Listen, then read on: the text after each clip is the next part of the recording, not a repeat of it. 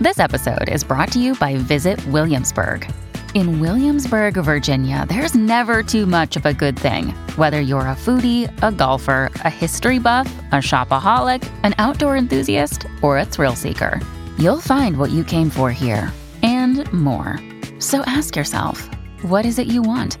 Discover Williamsburg and plan your trip at visitwilliamsburg.com. Many of us have those stubborn pounds that seem impossible to lose, no matter how good we eat or how hard we work out. My solution is PlushCare.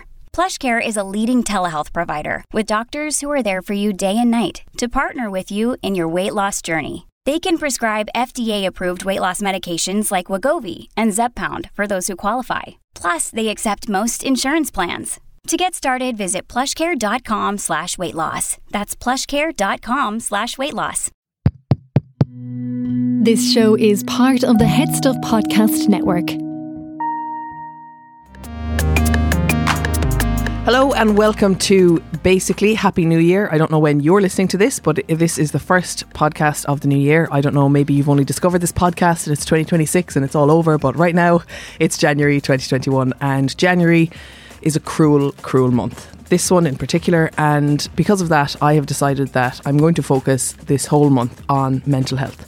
Now, you could actually focus all of your podcasts always on mental health because it's such a broad sphere, but for these 4 episodes, I'm going to try to do my best to cover enough that enough topics that I think will really help the listeners. And so for today, I have Mark Smith with me, who is just the outgoing president of the Psychology Society of Ireland. Mark, will you introduce yourself, because you have an alphabet after your name, and I don't want to misrepresent you. Yeah, no problem at all. As I said, I'm outgoing president of PSI, but I've been a clinical psychologist working in the HSE for about 17 years and then working privately as well for about 13. So I work with my day job, I work with children and adolescents with moderate to severe mental health difficulties. And then with private practice, anything and everything, anyone who kind of, I suppose, needs the help of a psychologist. But we all have our own areas of kind of particular interest and maybe expertise. Mine tend to be around anxiety, trauma, social media. They would tend to be the main areas that I work in. Just on that topic, do you see social media becoming a much more bigger field? I mean, I'm sure when you started 17 years ago, you weren't getting many people coming to you for social media issues. No, it was back in the day of Bebo. Yeah. back then. Someone won't give me their like. What was it? No, you could give someone your love for the day on Bebo. I know, it's a really interesting thing is that people don't come to me because of social media. Right. So we see lots of stuff in the newspaper in particular, one section of the newspaper print media that has big, huge headlines saying about social media leading to a tsunami of mental health problems. And interesting, you talk to psychologists on the ground, they don't come to us about that. They come to us for the very same reasons. So social media, and it's interesting, more research coming out showing that longitudinal studies over 9-10 years showing that there is no link, or certainly not as big a link as people are claiming there is between us. It's still, the things that impact on us are still about relationships. Right, so okay. Even if people are experiencing, say, bullying on social media. Bullying is the issue, not social media. It's where it's happening. And you know what, it's not even about where it's happening. It's still about the people who are doing it. So when you talk to teenagers who are being cyberbullied, it's still about the person who's doing it to me. The social media is the medium by which it's happening, but the hurt that's caused is still about the person. And if you talk to them about the difference between, say, cyberbullying and bullying that occurs in school, it's still the one in real life that hurts more. Yeah. Because it's a real person. So they can somewhat differentiate when it comes to cyber versus real world. And real world hurts them a hell of a lot more. It always does, doesn't it? God, I'm so glad that I didn't have social media in school, but equally, school was pretty traumatic anyway. But we're not going to go down that into Stephanie's early traumas. What I want to talk to you about today is so you're a clinical psychologist. Yeah. I want to know, to help the listeners, what is therapy? What is a psychologist, a psychotherapist, a therapist, a counsellor? Who are they? And does everyone need one? And how to pick one? And can you just help us on our journey to deciding whether or not we need this? Because I think everyone's feeling so we all have, and this is something that I kind of say a lot, which is that we all have mental health, which is the same as we all have physical health. Yeah. And at different times in our lives, our mental health oscillates up and down that spectrum. Sometimes it's good, sometimes it's bad. Same way as your physical health. Sometimes you have a chest infection, sometimes you're fine. But I think because we're now living through a crisis, we all have this sort of low level, maybe high level anxiety that's running through all of us. And there is the things that we use to cope have been taken away. Our connection, our community, our yoga, our gyms, our pubs, our drinking, it's all been taken away. And we're kind of left raw looking for something. And people are coming to me being like, I think I need a therapist, but I don't know how to pick one. And I do wish that there was some kind of Tinder for therapy. That's a scary thought. But imagine, like, how do you pick one and how do you know? Because there's an awful lot of people, particularly on social media, claiming that they are therapists or that they can help you with wellness. What should you be looking for? How many hours have we got this morning? I mean, you've got about...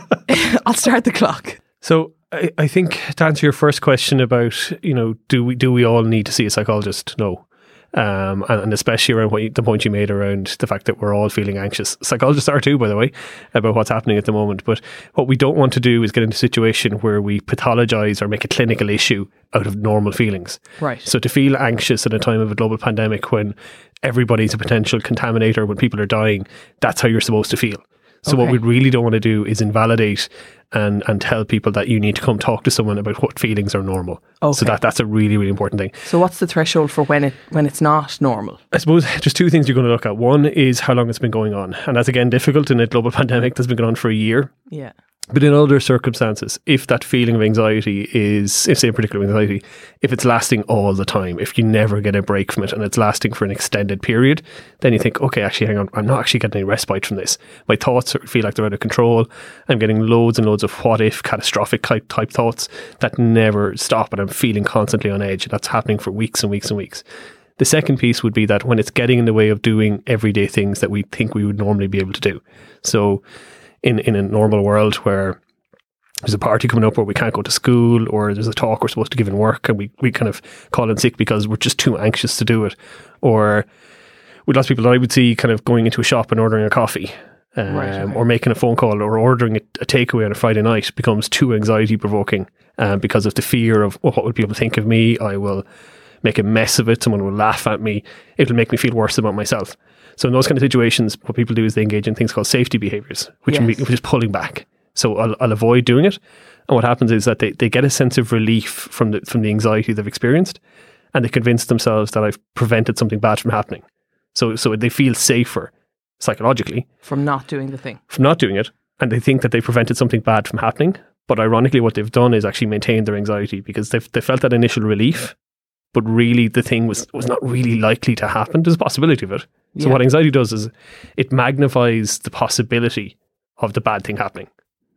So that you can't tell yourself this isn't going to happen. You can't rationalise yourself out of it. Well, see, that's the thing about anxiety, is that most of the things that we're afraid of are theoretically possible. Yes, okay. So reassurance doesn't work. So we're really good at this in Ireland. We'll say that, sure, it'll be grand. It'll be all right. It'll be grand. And that doesn't work with someone who's anxious for two reasons. One, almost everything they're anxious about is possible. Just very remote. The second thing is it doesn't feel grand to them.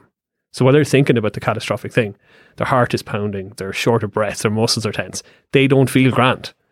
And there's actually nothing more upsetting and frustrating than someone telling you you're grand. Just listening to you there, when I suffer with anxiety, and when I realised that I needed to get help for it the first time, it was because I couldn't open certain emails. I was too afraid to open the emails. I was too afraid to check my online banking. I just couldn't do it. And I would engage in safety behaviours, which was that I wouldn't charge my laptop. I would forget my laptop. But I convinced myself that I didn't mean to forget this thing. Yeah. Anyway, so then I started to get help for it. But when people would say, it's grand, sure, you've nothing to worry about. It's going to be fine. You couldn't be sad. You're hilarious. You feel so unseen. Like you feel like absolutely invisible. Yeah, and the most important thing when in therapy or like with anxiety is to help the person feel like they're understood, that somebody gets it. But that's what I'm asked. So if you go to therapy, if you say the things that are, and now actually I'm noticing something in myself here that I have to acknowledge.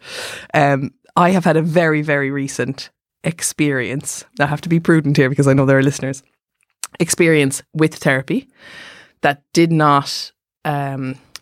No, I'm not going to be objective. That left me feeling sort of a bit rejected, a bit let down, a bit hurt because of the sort of therapeutic alliance and how. Now, I'm not going to go into it, and there was nothing wrong on either end. But I can notice myself, that part of me that feels like really hurt by that experience is in the room now and is like, I'm going to undermine therapy for everyone. And if you see that part of me coming up, please name it, because I want people to know the value of therapy and how it has helped me hugely in my life. But this very recent experience wasn't particularly great for me. And just that part of me that's trying to undermine therapy is here. So what I was going to ask you is, if you say like all the things that people are anxious about very often are possible, then how do you help them? Because I think what people want is to be reassured. But if you can't reassure something that something's objectively not going to happen, it can be very difficult to manage anxiety. Sure. And I think what I try to do with people is to go to the worst case scenario. Okay. So part of supporting people with anxiety is actually making them anxious in a very controlled way that they can manage, that doesn't overwhelm them. So that if we go to the worst possible case scenario, then what do we do? So anxiety only gives us one possible way of managing, which is avoid, escape, get away from it. Yes. But how do we get away from our own internal feelings? So if we're anxious with something, we move from one corner of the room to the other, we bring the anxiety with you. Yes. So it's about going, okay, if this happens, then what are the options available to us? They may not always be the best options or the options that we want, but they're still options. So it's just to show someone that there is a way, like, I'm afraid the house is going to go on fire. Yeah. Okay, what would you do? I would run away and I would lose all of my things. And then what would happen? I'd get more things eventually. Okay. Yeah, so you go through the different scenarios that would, in this scenario, so people worry about things like fires or burglaries or car crashes or a loved one dying. And in this scenario then, what would we do? Well, we would feel very sad. And here's the other things that we would think about to manage. But maybe just to come back to that piece you were saying about kind of therapy and the experiences of it. What we know is that 50% of the potential improvement that will come through therapy is through the fit, the relationship. Okay. And therapy is all about relationships. So how do you find a relationship that works? And by the way, my experience, I would recommend, if people came to me and had issues that I had, I would recommend them go to this person. Like, she was very, very brilliant. I am just a lot, and I think it was my issue. But how do you find, because obviously there's a cost as well. It's expensive to go to therapy. So you can't be like forking out lots of money to go on all these initial dates with people to try and find your match. And also, if you're someone who has maybe interpersonal issues, you might be kind of oppositional to everyone, because going to therapy, because that opposition is a protection against what therapy is, which is being in a very vulnerable position, which we don't like to be in. Yeah. Yeah. And I suppose maybe just from the way I do it, is that when someone will come to me, that they come to the first session with no expectations of that there will be a second. Okay. So and you would say that to them like on the first call or in the first... At the first time I meet them, is that, look, we'll come, we'll have a chat, we'll suss each other out, and we'll see if we're the right fit. And at the end of that first session, I would say to them, now, you go away and you have a think. And if you've a couple of days, and you have a think of, do you think this might work for me and you in terms of the fit and how I approach things? I can be quite direct in how I work with people. Yes. That suits a lot of people. Sometimes it doesn't, and that's okay. Because it's more important that the fit is right for them. Rather than it's right for you. Yeah.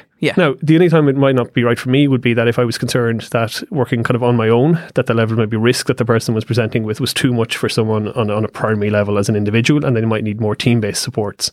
So I will say that to them too.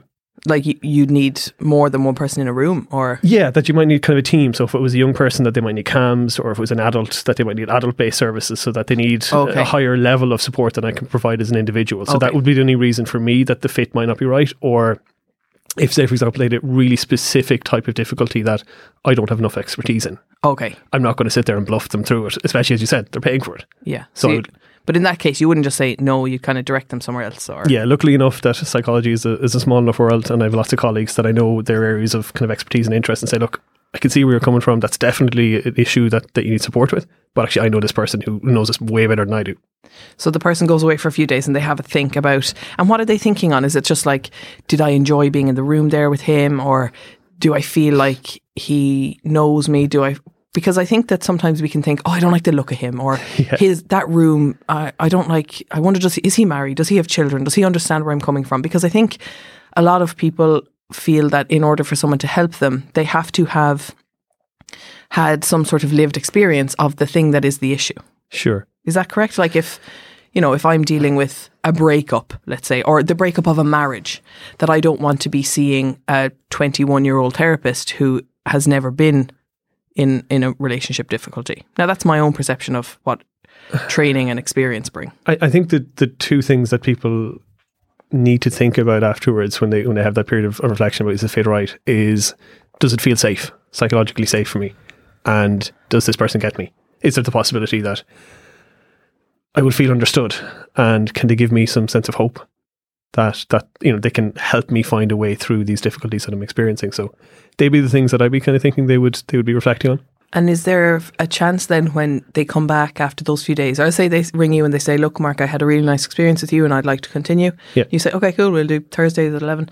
And they come in, down the line they feel, actually I was wrong, my initial gut reaction was wrong, and now it's not working. Yeah. Like, does that happen?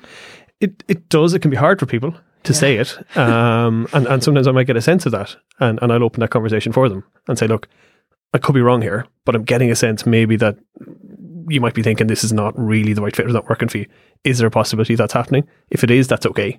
I'm going to open that up for you, because I think you need to acknowledge that it would be an awkward conversation for someone to start, because there's a power imbalance when it comes to therapy, because the person, as you said, is kind of feeling vulnerable, and they're coming to you looking for help. So there's a great responsibility in doing this work, that you're holding that person's vulnerability. You're creating a space where they have the potential to be hurt. Yes. So we have to be really mindful of that responsibility that we carry, and to be respectful of it. So it's a tricky, like it's a tightrope that you're walking. But once you're mindful of that responsibility, and I think I spoke about this before, that one of the things that I feel about my job is that it's a privilege to do what we do, that people carry around, and particularly with trauma. I've worked in that area for a couple of years now. And do you want to say a little bit more for listeners about what that is specifically, or which piece? Like trauma, like like general trauma, sexual trauma, childhood trauma, physical. I suppose all of those traumas, and you're right, that could be trauma from a bereavement, or a suicide, or sexual abuse, or physical abuse, or anything that leaves that person feeling kind of very overwhelmed, scarred, I suppose, that really fearful of the world around them. And the main piece that I see with trauma is just this understandable terror of being hurt again. Yeah. And you have to be really careful with the pacing with trauma to make sure that you don't want to just dive in there and open things up and leave the person feeling kind of quite scarred. So in the beginning, I think I will acknowledge with people that I'm not going to go into the big, deep, heavy stuff the first time I meet you. It just wouldn't be fair, especially if that fit is not right. Yeah. That you need time to get to know me. And I did a talk a few years ago with a group of psychologists, social workers, psychotherapists, psychiatrists, and the opening slide was, trust me, I'm a psychologist. There's lots of nods and saging and whatever. And then the second slide was, why the hell should you? Yeah. Because trust has to be earned. And especially with teenagers, I will name that for them in the first session. Yeah. It is weird coming off the street with the expectation that you're going to talk to a random stranger, and I am a stranger. But the implicit expectation is you will trust me because of my job title. Yes, and that shouldn't be implicit. No, it has to be earned. So I will encourage them to ask questions. What do you want to know about me? Like you said, about, are you married? Do you have kids? Where are you from? What do you like? And they don't know that they're allowed to ask those questions. But are you allowed to ask those questions? Of course you are. Now, the person doesn't know that to answer. But if there's an area that I don't want to answer, and I don't think I can think of one that I haven't answered yet. But of course, why not? Because I think there's a feeling, or maybe it's something that Hollywood has given me, but it's certainly something that even in my therapy I have always sort of embodied, which is that like there is a barrier, like I don't want to or shouldn't know too much about this person, like their rooms are always pretty bland, the artwork is always pretty unremarkable, they don't have like pictures of their family, like it's not, they're not bringing themselves as a whole person. They should, I suppose, bring themselves and their whole experience, but for you to know that, the more detail you know about them, the more barriers there might be to connection, no? I think in any relationship, be that a personal one or a therapeutic one of the things that we do is that we move the boundaries back and forward. We test them to find out where they are. So, yeah, we do. So that if there's someone asks me a question that's kind of a little beyond that boundary, I go, do you know what? That one might be a little bit too far. Yeah. But here, so we will always find that within relationships, and therapeutic relationships are similar to that. But I think it's important that people get to know me and part of my experiences. So part of therapy for some therapists would be using self-disclosure. Right. So that their own experiences of lots of different things. So particularly say with talking to parents, I will talk about my own experiences of being a parent. Okay. And how difficult and tricky that is. Because that adds to the relationship and adds to them understanding that adds to them feeling like you understand the position that they're in. Yeah, and like you mentioned earlier on about, say, a 21-year-old therapist. I had that earlier on in my career working with a parent who kind of really struggled and was trying to support them with their daughter. And the particular mum said to me, so look, you just don't get it, you're not a mum. So, right. Well, I can never be a mum, Yeah.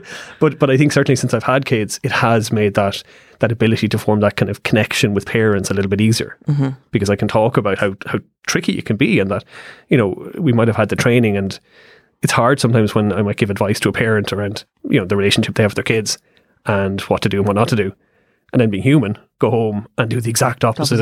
Of the advice I've given, and you feel like a hypocrite at times. But I'll say that to parents, is that I know how hard it is for you, because within therapy, you create that safe space and you have these discussions about what will help and what won't help.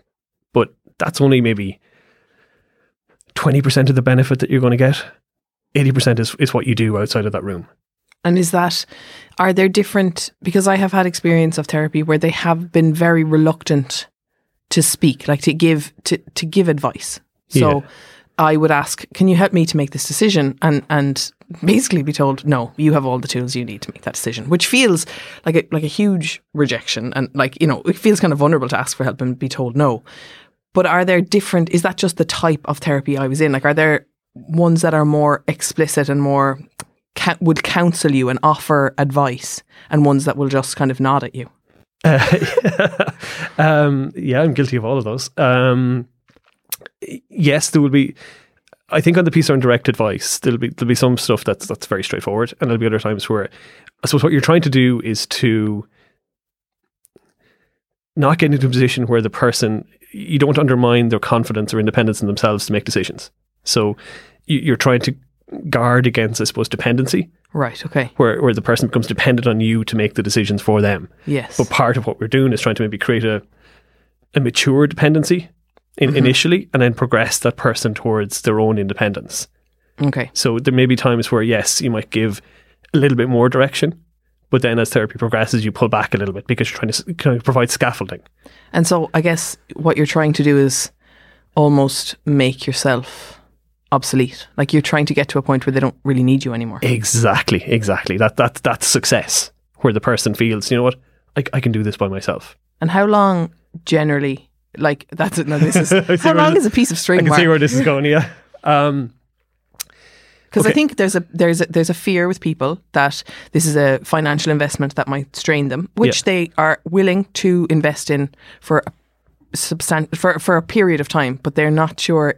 A therapist isn't going to tell you, we're going to do this for 10 weeks, and because of that, this money is going out, and you're like, I need to be making progress quickly because I can't afford this. Sure. And that if you knew, how long can we do this for? How long will work? How long do I need? That would be helpful. So that depends on how early, person, in terms of early intervention. Okay.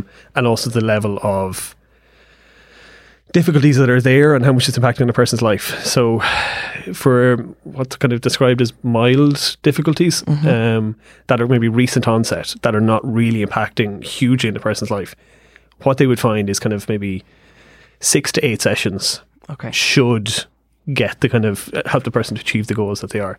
For more moderate difficulties, you're looking at maybe more 15 to 20 sessions. And more severe would be kind of 30 plus. But at those levels, you're working with a team. Okay. So you shouldn't be paying for those because it should be within community-based services.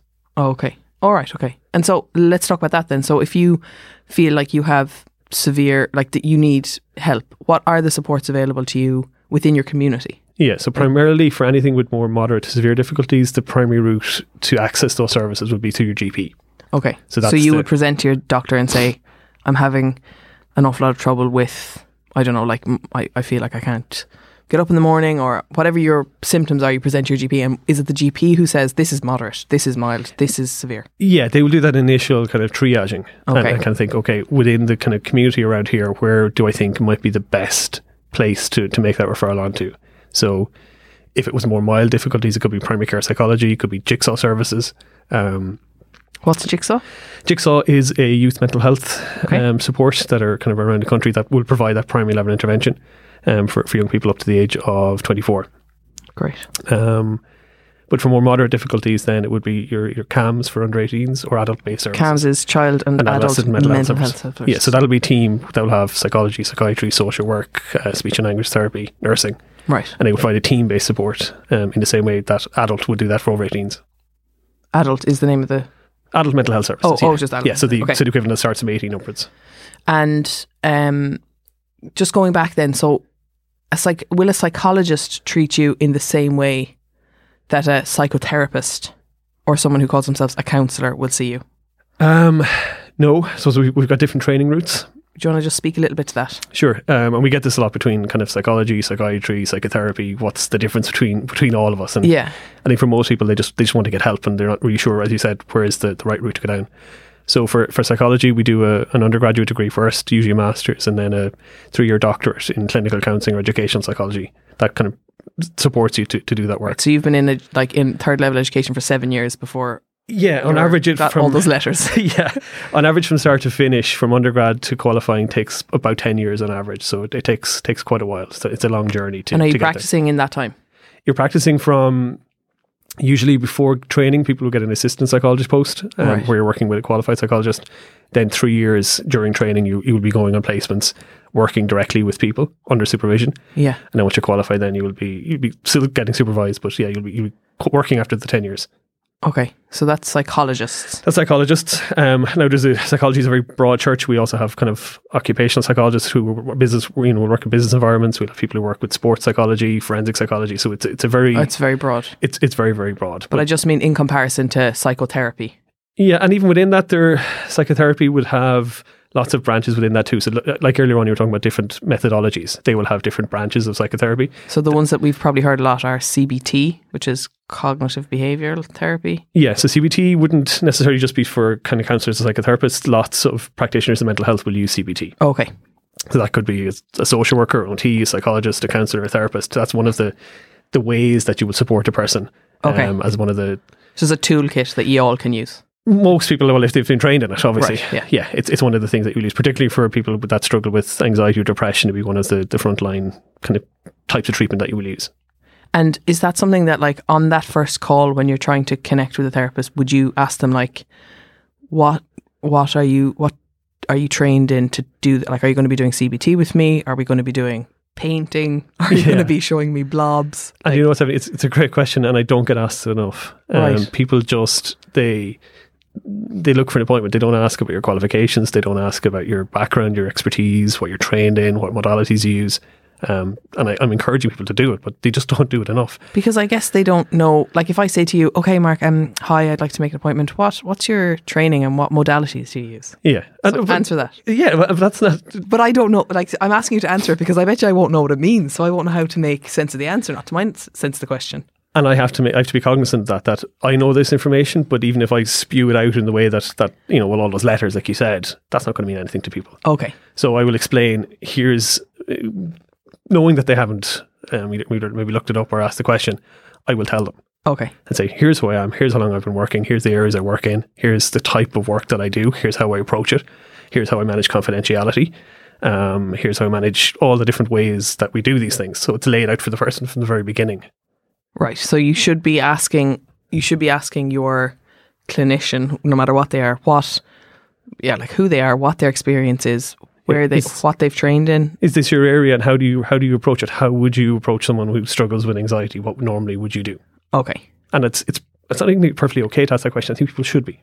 Yeah. So I guess it just feels like if you're calling a therapist, you have to assume that someone is in a vulnerable position already. Yeah.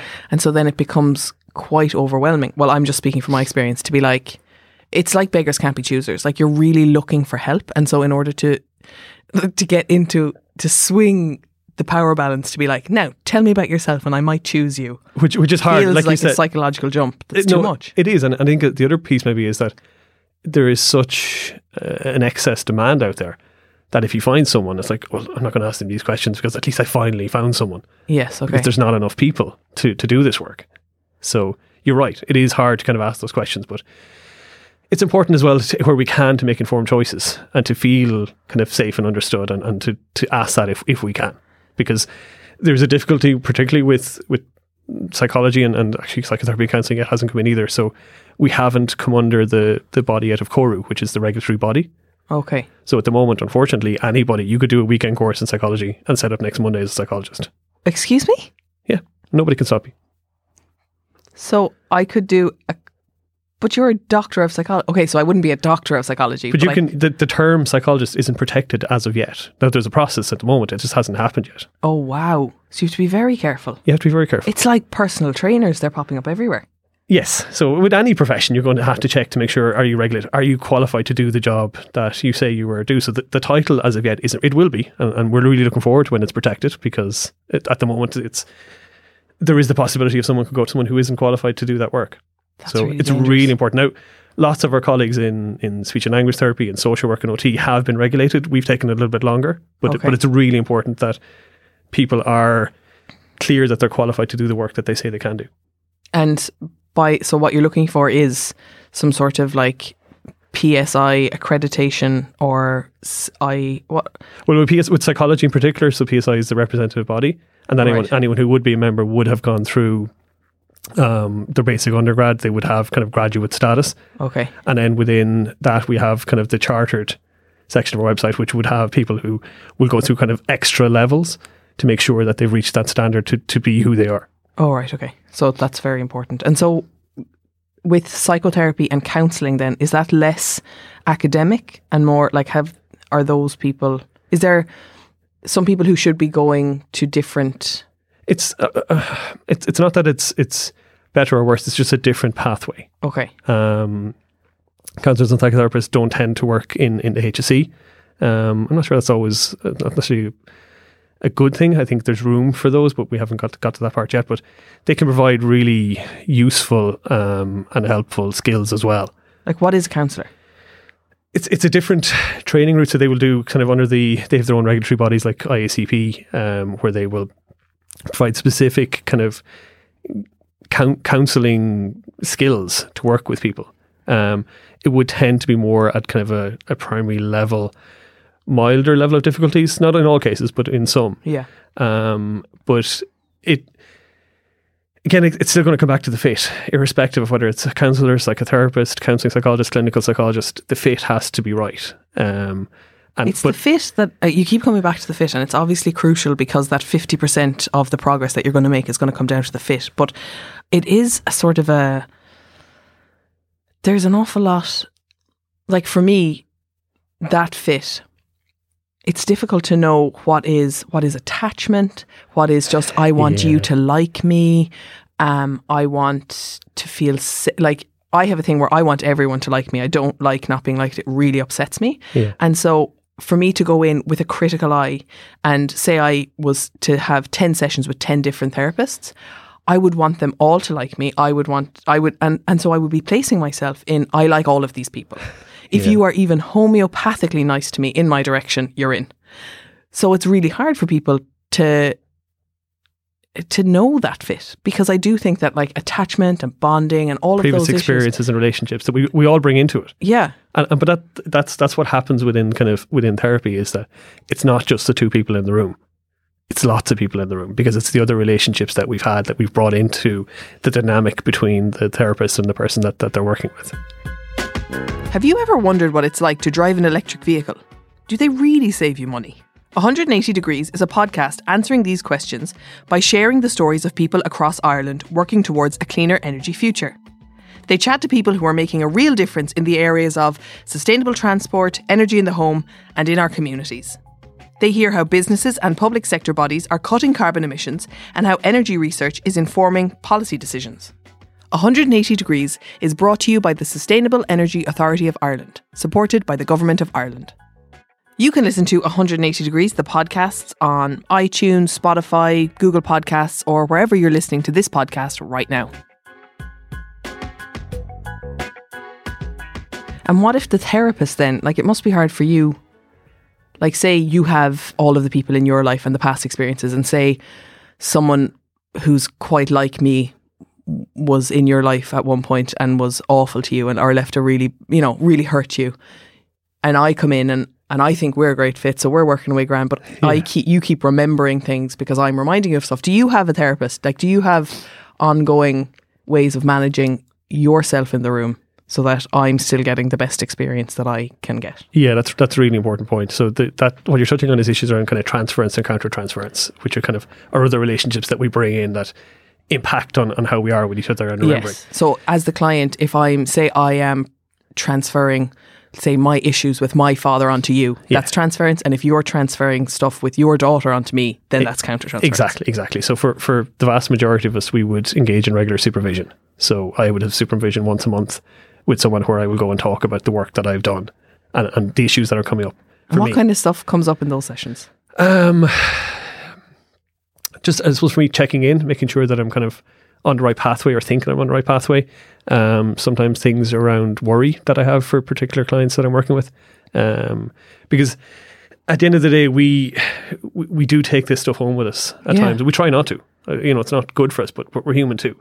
So depending on the kind of difficulties that you're working with, and the stuff that I take home the most, I suppose, would be worry around suicide. About how vulnerable your client is and what they might do. That's a challenge, and that the approach that you're taking, trying to make sure that you're doing the best that you can to get the best outcome that you can, but more importantly, to keep people safe. And that is something that it's not easy to sit with, but I suppose based on the work that I do, it's something that I've accepted is a risk in what I do. Yeah. But it's not easy. So you process that stuff, and you make sure that the direction you're heading is as free as it can be from all of your own issues, and keeping those as separate as they can, while also acknowledging that you're part of the relationship and you're part of what's going on there. So, and if something is coming up in the interperson, so there's you and all your stuff, me and all my stuff, and then this third thing that we have together, which is our therapeutic alliance. Yeah. Do you name that? Like, obviously you're not going to be like, I'm experiencing some counter-transference here. I wouldn't name it like that, but I would say, look, is there something going on here? There seems to be kind of you seem to be annoyed at me, or have I said something here that's kind of, have I got it wrong? Yeah. Because I think it's important to be genuine as well, and to be able to. Because if there is a rupture, like if you do have a falling out, like it's kind of important, I guess, to name it. Oh, absolutely. Because I think what's even more important, not just to name it, but to find a way to, if you can, to do a repair. Yeah, which is really, because, what I was saying at the start, like if you leave a therapy feeling that it hasn't been repaired, it's just reminding you of all the previous times in your life that things haven't been repaired. And to have a working example of a rupture that is repaired is a really useful template to go away with, to be like, actually, now I know that things can be repaired. And when you don't get that, that's why I'm left feeling like hurt and abandoned and all those things. So it seems like a really important thing, but probably really uncomfortable in the room in the moment. It's certainly early in my career, it was very uncomfortable. Yeah. Because I think for me, certainly as a young early therapist, I had that similar feeling that you had, was that all my clients had to like me. Yeah. If it was to be successful, that they all had to like me. But as I kind of progressed, I realised that there's times where some of them don't, and I have to say things that will result in them not liking me. Yeah. But sometimes they need to be said. So like I was saying, I could be kind of direct in things. But you also have to understand, I think, that for the client, say I'm the client and I don't like you, and I am explicit that I don't like you, but you still treat me, that's a huge gift you're giving the client, being like, it's okay for you to not like someone and for them to still respect you and work with you. And do you know what I mean? No, I do. And it was only kind of last year, I think, I started reflecting on that really kind of deeply, and actually ended up writing a blog about it, that I was looking back on a couple of different clients and kind of over a couple of years wondering, what did I actually do? Yeah. Did I do anything? Because what it felt like was firefighting every week, arguments and firefighting and worry and risk, and going, what did I do? I don't really know if I did anything. And then I realised I did. I just stuck with them. Yeah. That they threw a lot of stuff at me. And that no matter what they threw at me, I just stayed with them. I was like, you're not pushing me away. I'm not going anywhere. If you choose to leave, okay, be of your own direction, but I'm going to be here as long as you need me to be here. Yeah. And that's that piece, it's that journey that you stay with the person, because. And that's huge, because when you don't get that, it feels awful. Yeah. Yeah. And it's, it's not pleasant being on the receiving end of. I can imagine. But understanding maybe what might be behind that, I think, is important. Yeah. And that if you have been hurt and you've experienced rejection, there is time sometimes in that dynamic where the person will maybe have an assumption or presumption that, look, this person's going to reject me anyway, so I'm going to, throw a few curveballs in here and see, prove that this is going to happen. And then when it doesn't, you go, oh, I gave them my best shot and they're still sticking with me. Yeah. What's that about? What's that about? Yeah. Maybe all of my preconceived ideas about life are wrong. Yeah, and it's just, sticking with them and seeing that, they might have experienced rejection and that, you will stick with them whatever they're going to throw at you. And that's the relationship piece. It's showing that I'm not going to be another person who's going to set out to hurt you. I might not always get it right.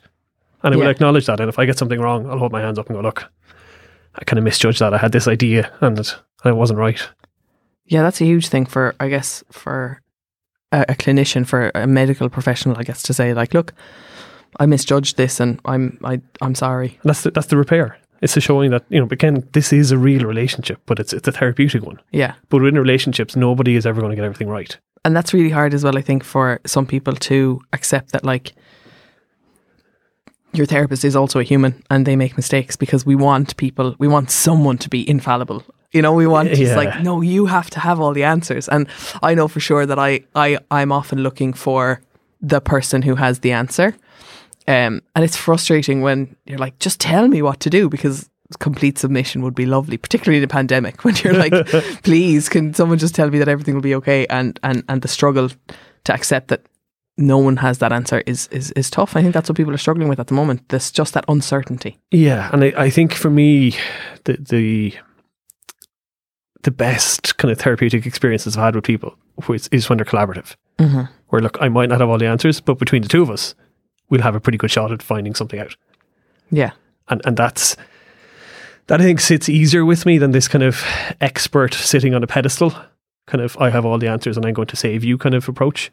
Which I think might not always be and I'm just reflecting on my own experience as well, isn't necessarily where the therapist puts themselves, but rather where the client puts the therapist. Absolutely, yeah. Well, it can be both. Yes. It can be both depending on your approach. But for me, that piece of, I'm going to come down and we're going to work on this together. And there's an approach for assessing and managing kind of the assessment of suicide, right, called the Collaborative Assessment and Management of Suicide, the CAMS model.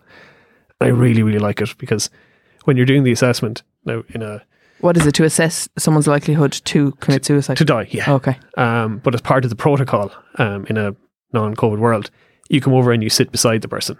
Right. And you collaboratively fill in the form together. But even the symbolic piece of, we're going to sit together, and we're going to look at it from the same perspective, again, takes you away from that kind of expert-led, you will tell me your problems and I will tell you your answers. And what, is there, if the person is likely to commit suicide, they are not going to sit next to you? Is there checklists that happen on that then? There is a form that you fill out, and what's nice about it is that one of the pages the person themselves fills out, and then you fill the rest of it between them, and you come to a collaborative conclusion as to what that level of risk is, and then a collaborative plan around how to manage that. So you're working with that person, but again, you're sitting beside them. And I think that's the important piece, is I'm sitting with you with this. You have to kind of wonder about how much mental health is being impacted by this virus in little things like that, where you literally now cannot sit next to that person when you're doing that. And not even just sit next to them, you have to sit at least more than 2 meters away from them, through face masks. So you're losing kind of some of the subtle kind of reassurances that you can give, so the subtle connections, the ways that we communicate without words, which can be really powerful in a room. Do you think that there is a plan in place for dealing with the mass mental health issue, the accumulative and general PTSD we're all going to have when this is over, on a government level? You're smiling. Yeah, you would have to hope so. Yeah. I don't know what it is, if there is, but you would have to hope so, because certainly within PSI we've been kind of saying this for quite some time, that and it's not even about, I think from my point of view, and it's not what's to come, it's what's already arrived. So for the past maybe 4 months, both privately and publicly, there's been an exponential increase in the number of people seeking help. People are very, very distressed. They need help now, and it doesn't feel like the resources are there to meet that need. Is the resources the money, or literally the individuals who are trained to give the service? Both. Right. So we've known for years that the mental health budget is only 5 to 6% of what it should be. It should be between 10 to 12%. Yes. So we've a long way to go to do that, and we don't have enough bums on seats. We need more people that are there and available to listen and to support. Yeah. God, it's just kind of a really sobering thought when you think of, like, this is a health crisis, but there's this kind of background mental health crisis. I was listening yesterday to a woman from St. James's Hospital talking about the trauma of COVID patients who survive but have had that experience of not being able to draw breath. Yeah. And as an asthmatic, like, it's a really traumatizing experience when you cannot get your breath. And, you know, even just things like that, it's not just people who have lost people, it's people who have survived who now have, like, survivor's trauma and stuff. There's just going to be so many. There is, but you know what, Stephanie? I think it's important to go back to the very first thing that we talked about. Does everyone need to see psychologists to know? No, but everyone needs to have people. We need people. So, you know, we're talking earlier on about Jigsaw, about that service, and they had a campaign and a hashtag that has really just stuck with me for young people, but I think it's for everybody. And it was about one good adult. Yes. As one good person. So that we'll come back to relationships, that there is such power and healing in having a person who gets us. Yeah. And who understands us and who's there for us, who comes for a walk with us, who picks up the phone to us, who just listens. It doesn't have to be a psychologist to do that. No. So we don't want to, I suppose, undermine the power of having people around us who get us. And that for the vast, vast majority of people, that's enough. Just to have people acknowledge, like, this has been really trying. How are you getting on? Yeah, that's healing. That, you know, they're my go-to person. And that's really, I suppose, what I'm trying to do with people is to move them away from me. Yes. To get them back to their family, their friends, their husbands, wives, boyfriends, girlfriends, whoever it's going to be. Yeah. That they should be the people that are around you. Because it strikes me that, you know, the greatest kind of toxin to our mental health is isolation. And physical isolation is something that is being promoted and is really necessary right now, but that doesn't mean that mental isolation is being promoted, and it's also crucial that it's not. Yeah, and I had huge issues with the choice of the word social distancing. Yeah. It should have been physical distancing, because people then cut themselves off from other people, and we're human. As humans, we're social creatures. We need to be around people, even when we're anxious. Yeah. We still need them. Particularly when we're anxious. Yeah, we still need people around us, and if we can, and if we're lucky enough to have people around us, to really value the importance of that in terms of our mental well-being and our mental health. Because I run groups at different times, and it doesn't matter what it was for. It was for me for parenting, or for anxiety, or even for people who've maybe been thinking about suicide. And when you collect the feedback forms at the end, and you think, look, I put all this work into it. It could be a 6-week group or 6-month group, and you're kind of sitting back waiting for all the praise that you think is going to come for how great you were. And you look at it and you think that, and you see on the forums, what was the best thing out of this group? It was nothing to do with me. It was being in a room with other people who felt and thought just like I think. Yeah. That they felt less alone with their thoughts and their feelings, that somebody else in the world thinks like me and feels like me. That's so powerful. Because you feel seen and you feel valued and you feel normal. Yeah, and it kind of gets over this kind of piece sometimes with therapists where they think that, you know, we get it because we read it in a textbook. Yeah. But when it's sitting in a room with a person with that lived experience, they know stuff from a textbook. They actually know what it feels like. It's not a platitude of, oh, I know how you feel.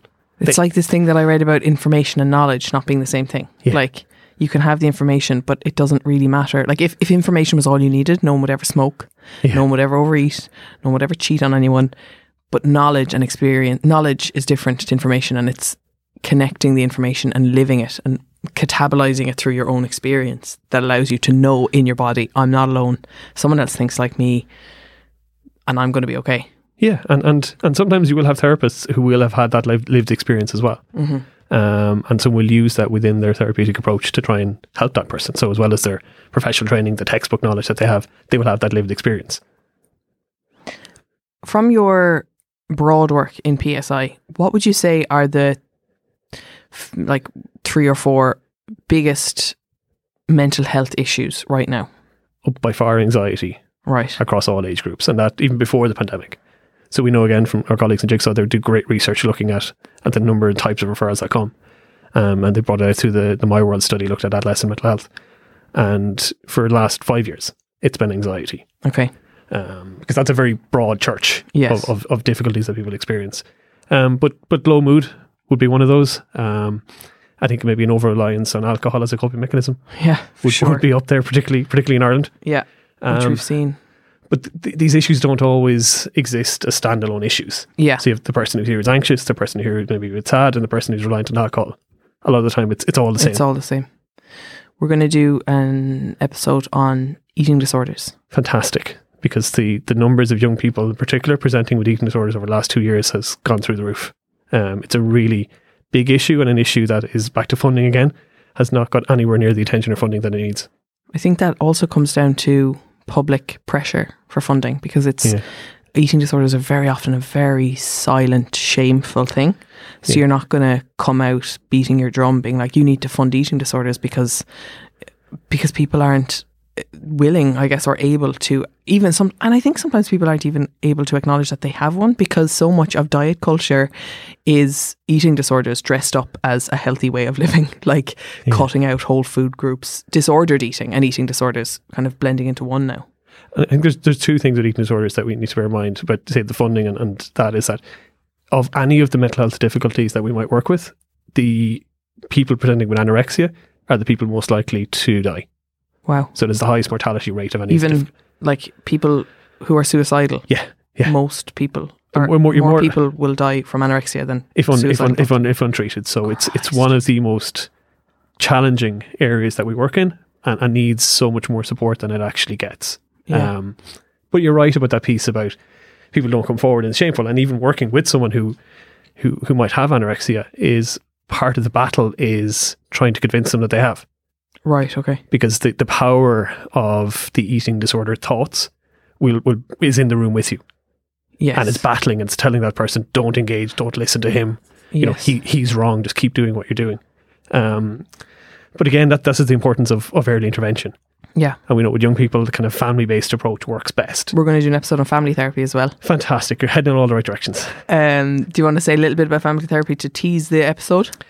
I'm not trained in it, but I know that it, again, is under-resourced, that we need much more family therapists trained and working within the system, because it's like giving therapy to the family unit rather than the one person. Exactly. And it's so much more, I feel, helpful at times. Yeah. Because particularly for young people, they could feel scapegoated and blamed when they come into services, and the parents come to tell all of the bad things about the young person who's done it, and they're the cause of all of it. But we know within families that there's going to be loads of different relationships, different dynamics, and if you help and support a family, then you're helping the young person.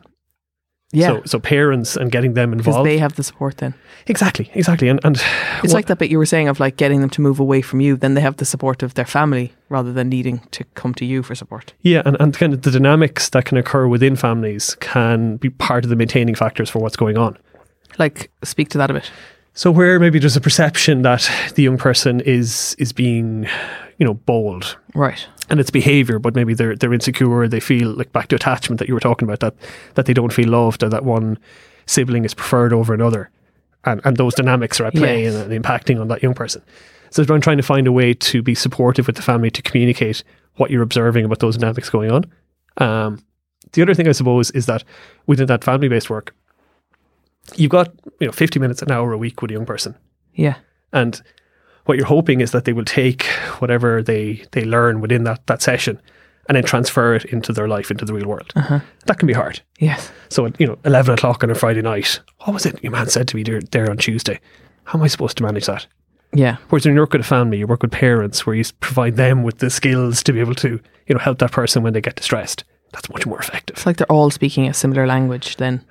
They're speaking it, but also understanding each other's perspectives. Yes. Because, one of the things that can happen within families is that they can become kind of polarized, where you have like the parent is here, the child is here, and we're trying to convince each other we're right. Right. But in many cases, both are right. So I'll give you an example. Say on a Friday night disco, and the 16-year-old wants to stay out till 2 o'clock in the morning with all her friends. Yeah. And dad is like, no, 12 o'clock. You need to come home because people will be drunk and they'll be unsafe and all those things. Both of them are right. So from the 17-year-old, 16-year-old perspective, it's normal to want to do that. And one of my friends will laugh at me, and why am I going home early? And they'll think I'm, overly strict parent. So the dad's point of view, he's right. There will be those things. Yeah. So what you're trying to see is that there's this middle path between the two, where it's not about trying to convince the other that they're right, but that both perspectives are valid. So how do you find a way, who wins there? It's not about winning. It's not about it. It's about being able to put yourself in the other person's shoes. That's fine. Like, you can put yourself in the other person's shoes, but like, you still have to find what time that child is coming home at. But the first point in that is accepting the validity of the other person's point of view. And once you can do that, you go, okay, I can see where you're coming from. The main point of doing that is to bring down emotion. Because what happens is when we get into conflict between parents and young people, or conflict between anybody, is that we keep escalating the emotion up with the expectation that the other person is going to switch to our point of view. Right. But it doesn't happen like that. No. What happens is the emotion keeps going up and up and up, and then it blows. Yes, okay. So by validating, I can see where you're coming from, automatically the level of emotion is going to come back down. But even if you're saying, no, look, this is that argumentative part of me that's trying to undermine you. I'm sorry. I can feel it coming out now. Sorry, you can ignore me. I'm not even going to follow up with that question. We can get to that when we talk to the family therapist. And to my listeners, I'm sorry for bringing my damage into the situation. I'll get over it soon. So, just to finish up, for the listeners who are thinking, I'm feeling stressed, I think I need a therapist, I think I need help, your advice to them is, 1, you might not need help. Sure. 2, if you do, start with your GP, or should they do some of their own online research? You can do your own online research first. The GP would be, I suppose our GPs are overwhelmed as well. But that doesn't mean if you do need them, they are still there. Absolutely, you're going to have them there, or you have out of hours GP services are going to be there too. But yeah, it's checking in first. It's maybe talking to a friend and going, I've been feeling a little bit off. Have you noticed anything about me? Mm-hmm. Obviously someone that you feel kind of safe and you can trust. But also looking back and going, is there anything that, have I lost interest in things that I used to have interest in? Am I kind of avoiding things? Am I not sleeping enough? Am I sleeping too much? Am I eating too much, eating too little? So we look at those basic things. Am I missing out on social opportunities, even if that is virtual right now, that I could be doing? Yeah. So it's kind of checking in on ourselves. And if the answer is yes, then we look and see, well, what options are available to me locally. Okay. And it doesn't always have to be private. Yes. I struggle with that, with the idea that that people even need to come to me privately and pay me for it when they should be getting it free. Yes, okay. That should, but look, that's not the world that we live in right now. But in order to get it free, it's my understanding that you do have to go through your doctor, right? No. So for primary care psychology services where they are available in your country, in the part of the country that you're in, if it's available, they are self-referral. You can make a self-referral via that. You don't have to go over your GP. How would you find those people? Just the hsc.ie, primary care psychology services. Some will have waiting lists, some won't be as lengthy, some will. So it's unfortunately locally you'll have to kind of check out and see what's available, what they have. Other services will have, other places will have kind of low cost or sliding scale kind of counselling available. So is that a question you'd ask, or is that usually on their website that they do sliding scale? It should be on it, but if it's not, you can ask what's available. Then in terms of kind of seeking someone kind of privately, what I'd really encourage people to do is to go through kind of the accredited bodies to make sure that the person's accredited. Okay, do you want to tell us what those are? So on PSI, psychologicalsociety.ie, we'll have a find a psychologist section. So everyone on that will be kind of chartered level, so we can stand over kind of the level of qualifications that they have. Am I right in saying there's like hundreds of them? Like it's a long list. There is, but we've actually changed the website in the last couple of months. So you can narrow it down based on county, based on type of psychologist, based on child or assessment, or which type of therapy. So you can filter through to try and... Okay, great. Well, that'll help. Identify that in the same way that our colleagues in IACP, the Irish Association of Counsellors and Psychotherapists, will also have a similar kind of facility that you can go through and kind of filter out. So at least by going through those reputable bodies, you can be sure that this person are qualified to do the jobs that they're doing. Okay. Mark, thank you so much. Thank you. We covered a lot. I'll contact you privately for some support. No, it's been absolutely great, and we might have you back on in a couple of months to check in, see how we're all doing. But I really appreciate your time and all of your knowledge. Anytime. Thank you for listening to this week's episode of Basically. I do really appreciate you listening to the podcast. It makes it all worthwhile, particularly when you get in touch and when you share, or if you could make the effort to go and like it or subscribe to it on iTunes or Spotify. That really does make a difference. Or there is now a new option in how you can support me. You can go to headstuffpodcast.com and become part of our community, which means that for €5 a month, or however much you want to give, you can become part of the Headstuff community and get extra bonus content and support. You pick basically any of the podcasts on our network, and you can support my podcast 100%, or you can split it 50-50 with another podcast, and then we would get half of your subscription money, or you could go and pick 3 and then we get 33% each. And it's a great way to get bonus content, obviously, to get to know the podcasters more and to become a more intimate member of the community. I would really appreciate if you could do that. So if that's not something that you're able to do right now, just share the podcast with someone, send it to someone you think will find it interesting, or let me know how you found it on Instagram. As ever, our graphic design is by Cathal O'Gara and our music is by Only Ruin, and we are part of the Head Stuff Podcast Network, and we film at the Podcast Studios. You don't really need to know where that is, but it's in Dublin. Anyway, thanks for listening. Bye.